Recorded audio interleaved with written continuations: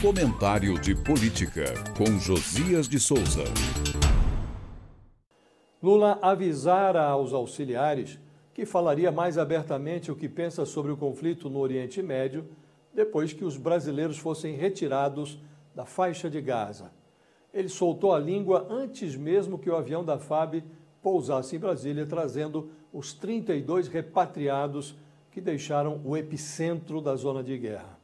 A quantidade de mulheres e crianças que já morreram, de crianças desaparecidas, a gente não tem conhecimento em outra guerra, disse Lula durante solenidade no Planalto.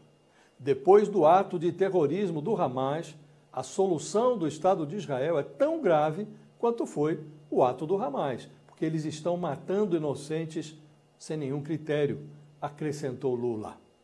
Ele já havia classificado o ataque do Hamas de terrorista.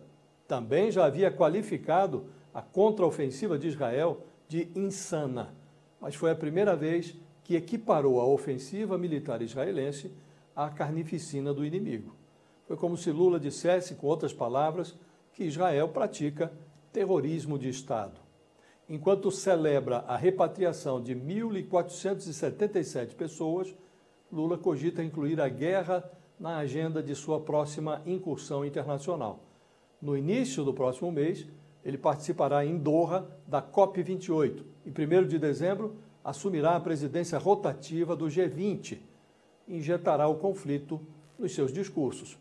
É a segunda tentativa de Lula de transformar uma guerra em parte do seu projeto de converter a política externa em ponto alto do seu terceiro mandato. Na primeira tentativa, Lula foi desligado da tomada pela comunidade internacional ao igualar a Ucrânia, país invadido, à invasora Rússia.